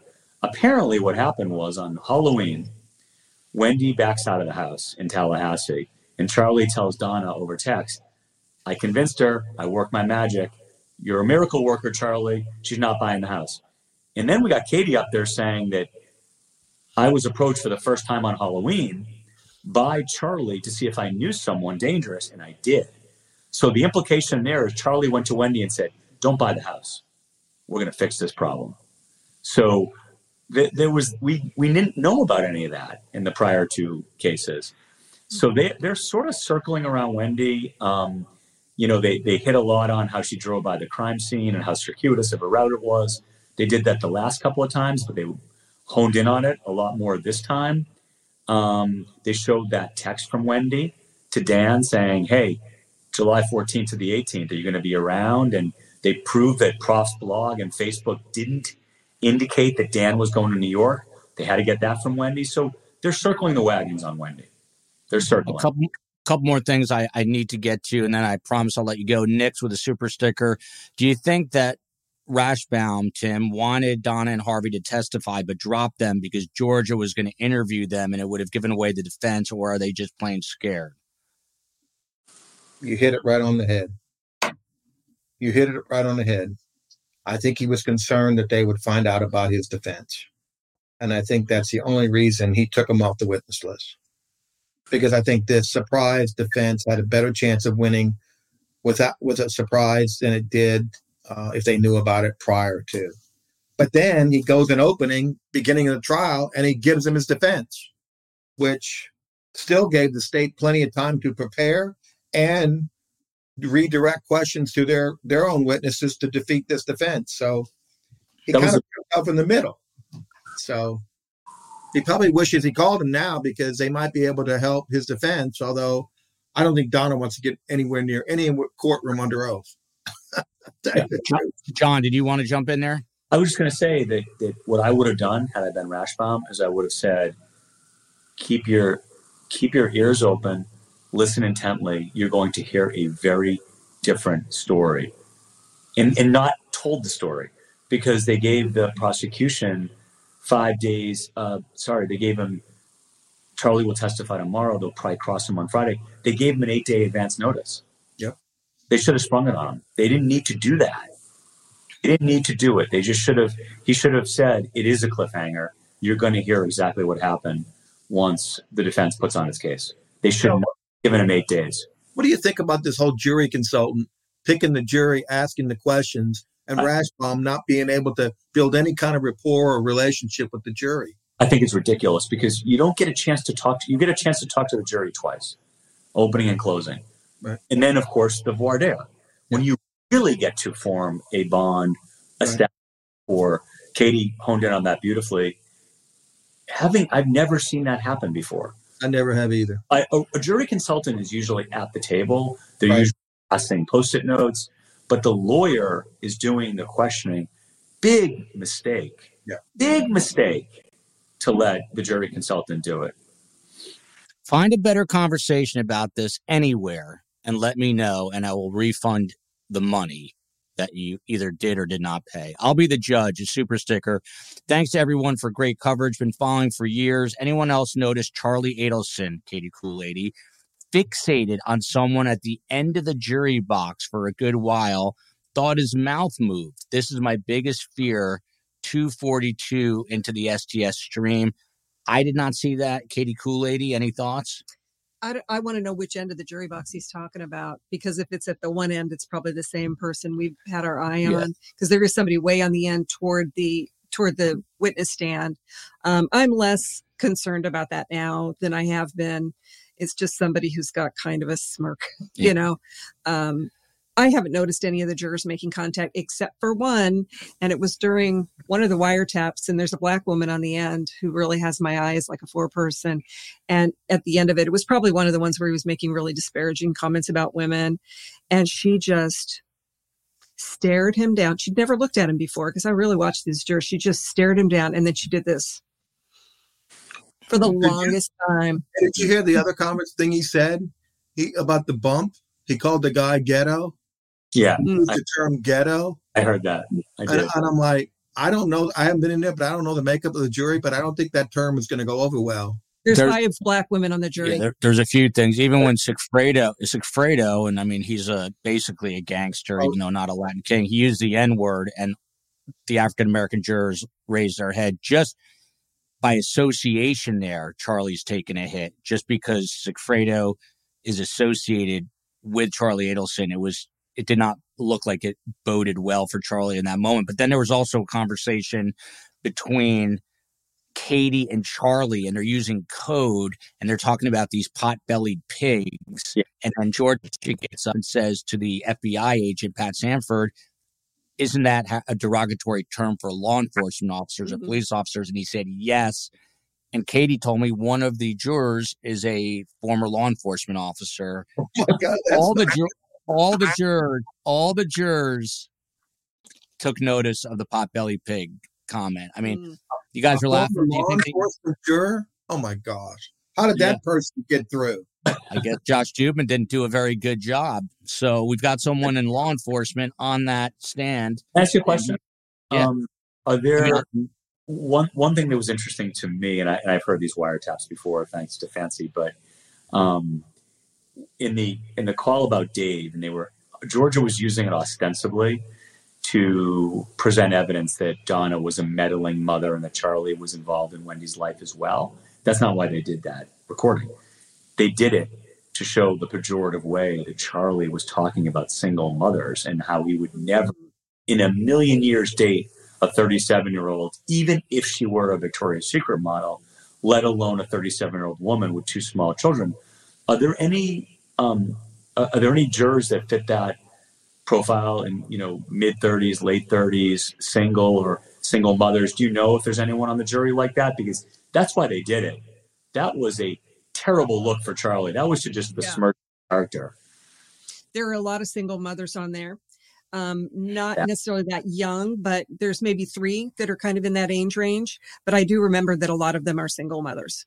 That's, by the way, I would say the majority of females are single mothers. Yeah. That's why they did it, because that was like the longest wiretap ever. And it was only the first thought I had was they're doing it to smear Charlie. There must be jurors with whom that would resonate, right? So I'm glad to hear that there were some on the panel that fit that description. Yeah, these jurors have been unbelievably engaged, especially during the audio and video recordings. Tim Jansen, and then we will take final thoughts from Stella. What is Charlie going to say when Georgia asks him why he didn't go to the police on the 19th? Clearly, what I'm going to say is these people just murdered my brother-in-law. And now the baby mom's boyfriend is a girlfriend is at my house asking for money. They know where I live. They know where my parents live. And they were able to find out my sister's husband. So I'm scared to death. I'm going to put barbed wire up and I'm going to put alarms up to protect myself. That's what he's going to say. And what he's also going to say is when Sigfredo was in prison in June of 16, and the question posed to him, well, why didn't you go then to the police? He's going to say, because at that point in time, the probable cause affidavit was out there saying that I was behind this. I wanted nothing to do with the police. The police thought I did it. The probable cause affidavit came out concurrent with the arrest of Garcia. So at that point, he's going to say, prior to Garcia being in prison, I wasn't going anywhere near the police. I was scared that he'd get someone to kill me. Once Garcia was in prison, the police thought I did it. I didn't want to go near them then either. Again, we all know that's not true, but that's what he's going to go with. He's going to take he's Rashbaum's smart. He took every bit of that evidence that was problematic for Charlie, and fit it his puzzle. He's going to make his own puzzle pieces to fit within that theory and backdoor it into the evidence. And this is why some people don't love defense attorneys. KSC here says, I worked with Charlie for years as a hygienist. Surviving the Survivor at gmail.com. Surviving the Survivor at gmail.com. Same to the other guest who was in dental school with Charlie. Hit us up. I'd love to talk to you. Maybe after the trial, we'll get you on, get some color about what Charlie was really like. I've heard some horror stories of him in dental school.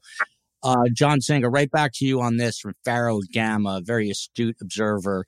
Who other than Wendy knew that Dan was going to be at the gym on July 18th, 2014? And at that time, I will add.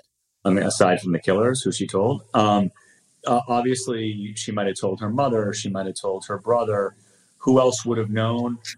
I mean, the killers would have had no knowledge of that other than it coming from the Adelsons. I mean, that's again, one of these things that is going to be used by Georgia in the summation. But can I give my final thought? 100%. I just want to say that I come into this coming from a very, very slightly dysfunctional Jewish family, very slightly. And it says the society page, Wendy was involved.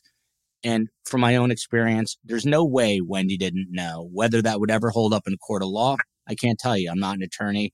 But my 99.997% hunch is that she did know. Madeline Bullitt says 100% spot on, John Singer. Time for final thoughts. John Singer, go for it.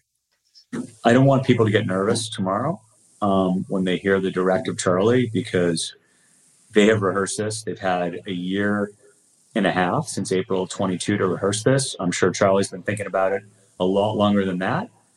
He's probably had 7 years to think about this. So they're going to have a story that's not going to, we know it's not true, but it's going to sound compelling tomorrow. He's going to hit on all the things we've just been talking about. He's going to tell you that he got the cameras, the barbed wire right there. He's going to tell you why he didn't go to the police in July. He's going to tell you why he didn't go to the police in 2016. He's going to take the Dolce Vita words and turn them on their head and make those words to look like they're supportive of him. Just wait for the cross and wait for the summation. That's all. Don't get nervous as you're listening to the direct. It's going to be compelling. That's great advice. I'm glad you said that, because anytime a lawyer talks, I just automatically believe what they say. I don't know why. John Singer told me that I should move to the Gaza Strip because it's beautiful this time of year. I'd be on the next plane over there in a tent. I don't know. I just happen to listen to a lawyer. A big mistake. Got donuts. Charlie watch party tomorrow morning at my house. We are having our own watch party on STS. You guys better all tune in. She says lox, bagels, cream cheese, and mimosas. That sounds like what John Singer's doing tomorrow. Katie Kool-Lady here. And then I'm going to ask Tim his final thoughts, and then a final question to everybody. Do you think the courtroom, Katie Kool-Lady, will be packed tomorrow? And if so, will I be able to get Steve Cohen out of bed an hour earlier? I doubt it. He's in the corner here. No, the question is, will that feed into Charlie's God complex and make him chattier? What do you think? I think the courtroom will be more packed tomorrow than it's been all week. Like throughout the week, some people have just heard like Katie was going to testify, and one local lawyer just dropped his day and ran down to the courthouse. So we'll probably see more of that tomorrow. I don't think Charlie is paying that much attention to the gallery. So I don't know, maybe. I did catch a moment today, by the way, after the state rested, and he took a long, hard stare at the Markells, and the Markells didn't see it. I couldn't really make out, whether it was some sort of minor act of contrition, which I don't think it was, if he was just scoping them out, but it was definitely a stare in their direction. Tim Jansen, John Singer gave us a cautionary tale to not get upset when we hear this direct tomorrow. What's your advice to STS Nation on what we're about to witness? Well, as a lawyer to another lawyer, John Singer is a really smart guy, very smart guy, and trial strategies, and he's right on top of it, and he always is, and it's an enjoyable thing to talk the legal stuff with him. It was great to do the show, by the way, today. I think they're going to have an answer for everything. I think that Dolce Vita tape is going to be their Bible. I think that's the thing these things going to exonerate him. But I think the one thing that's going to kill him is a testimony of Wendy Adelson. That Wendy Adelson didn't know about this so-called extortion. They're so close that she didn't know about it until it came up. And the question is, why didn't she know? Because it was contrived in a lab. It was created in a lab for over a year to answer all these questions. Why did he agree that the stapled money came from him? Because he had to. And he had to fit that piece of the puzzle. If anybody's building a puzzle, Thrash Defense has built this puzzle. But when you look at it with common sense, and with Wendy's testimony, it defies common sense. Dom's mom, I'm always worried about that one juror, Katie Kool-Lady, and we'll go around the horn here to wind it up. Are you always worried about that one juror? I've had little moments, just that one day that you saw the same thing that I did. Just one day was Katie's testimony. But no, I'm not worried about any of the jurors. I'll tell you one thing about the jury that might help you. They are so focused in the well. I mean, I'm literally studying their behavior, and there are only maybe three or four who ever look into the gallery. There are the majority of the jurors that literally never, ever look into the gallery at all. And they're a smart jury. They're by and large educated, good jobs kind of people, but their focus is in that well and what's happening in there. And I feel good about that. I am not T-Pain. Tim is so freaking great. 2 final questions to each of you as we go around the horn, starting with Katie Kool-Lady. Will Charlie be convicted? Yes. Will Donna be arrested? Yes, soon. And I want to leave on an image too, if you let me do that. Please. I think this defense, though it came to me today along the puzzle theme, is a Rubik's Cube. And as soon as you got it, it looks like it matches up. The whole cube falls apart. They got to pick up all the pieces, put them back together, move it around again. Oh, now that looks like that's come together. Oh, the whole thing falls apart again. And there are jurors that are taking notes, and they're going to know that. Like, they're going to think, okay, maybe that piece fits with that, but wait a minute, what about that? And you just can't. The story is so preposterous. It doesn't cohesively the whole story. You might get little scenes that make sense as they put this evidence together, but cohesively it makes no sense. Sarah Fernley on the mark. There's no better conversation anywhere, period. STS Dream Team panels. That is for sure. John Singer, will Charlie be convicted? Absolutely. Will Donna be arrested? And Katie hit it on also. Wendy is going to sink Charlie because there's no reason why Wendy just learned about it last week. They were made up. Why didn't she learn about it? There's no good answer for that. That is going to be the one thing. Have some fun with Dolce Vitas and things. Can't get around Wendy. Cannot get around that bit of testimony. Interesting. They're cannibalizing each other in real time. Fascinating. Tim Jansen, you get the final say here. Will Charlie be convicted? I think he will be convicted. I think there's no doubt. I think that the state attorney is going to look and see how the conviction goes. They might interview jurors and see if they believe Katie. And then I think they're going to take a second look and they may charge Donna Adelson within 60 days. Tim Jansen, that was my final question to you. If she sees her son get convicted, she didn't have her passport seized. Is she making a run for it somewhere? Or someone else in the courtroom was saying that they believe that she could be arrested almost in conjunction with a conviction. Is that possible? It could be, because right now she can go anywhere she wants to go. She doesn't have charges against her. She can get on a plane and leave. So I'm hoping that the state attorney, the FBI, FDLE, and the persons making that decision have heard everything that I've heard this week, these tapes. Because if you hear these tapes, I've seen a lot of people charged with a lot less evidence than what I've heard in these last 5 days. Hey, Tim, is there a situation or a scenario where right now she could be under surveillance, and if there's a conviction and they see her heading to an airport, they could stop her, or that's implausible? 100%. It's possible. It's possible. It is possible.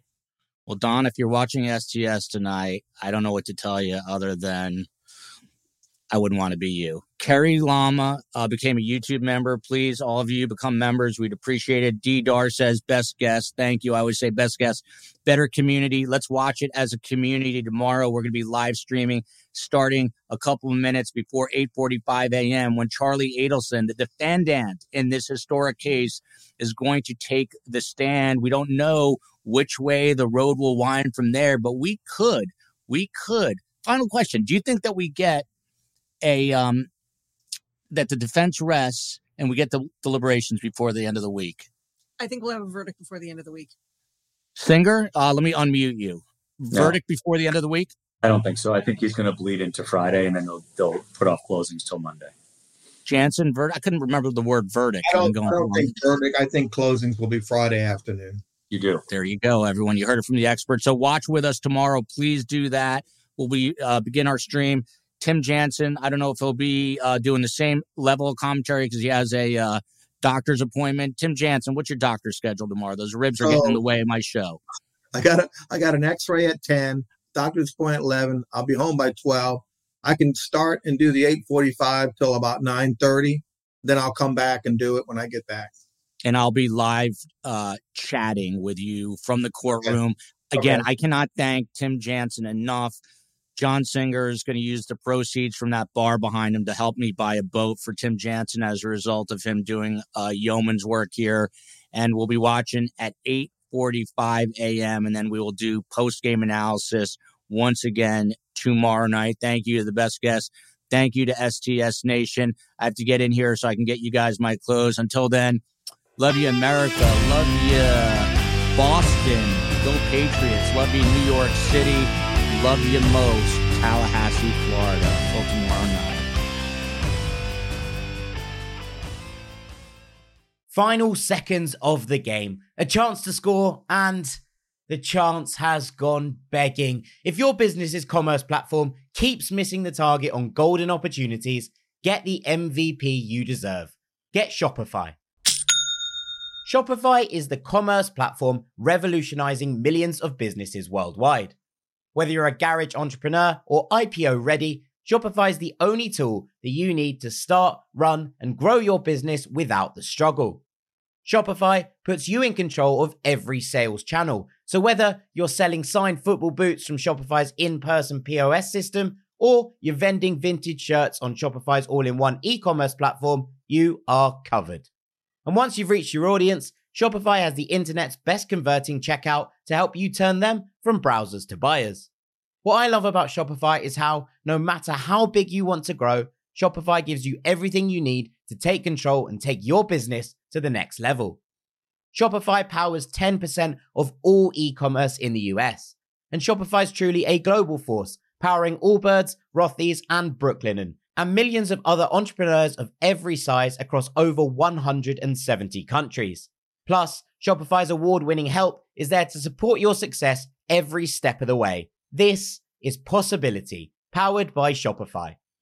Sign up for a $1 per month trial period at shopify.com/ranks, all lowercase. Go to shopify.com/ranks to take your business to the next level today. That's shopify.com/ranks.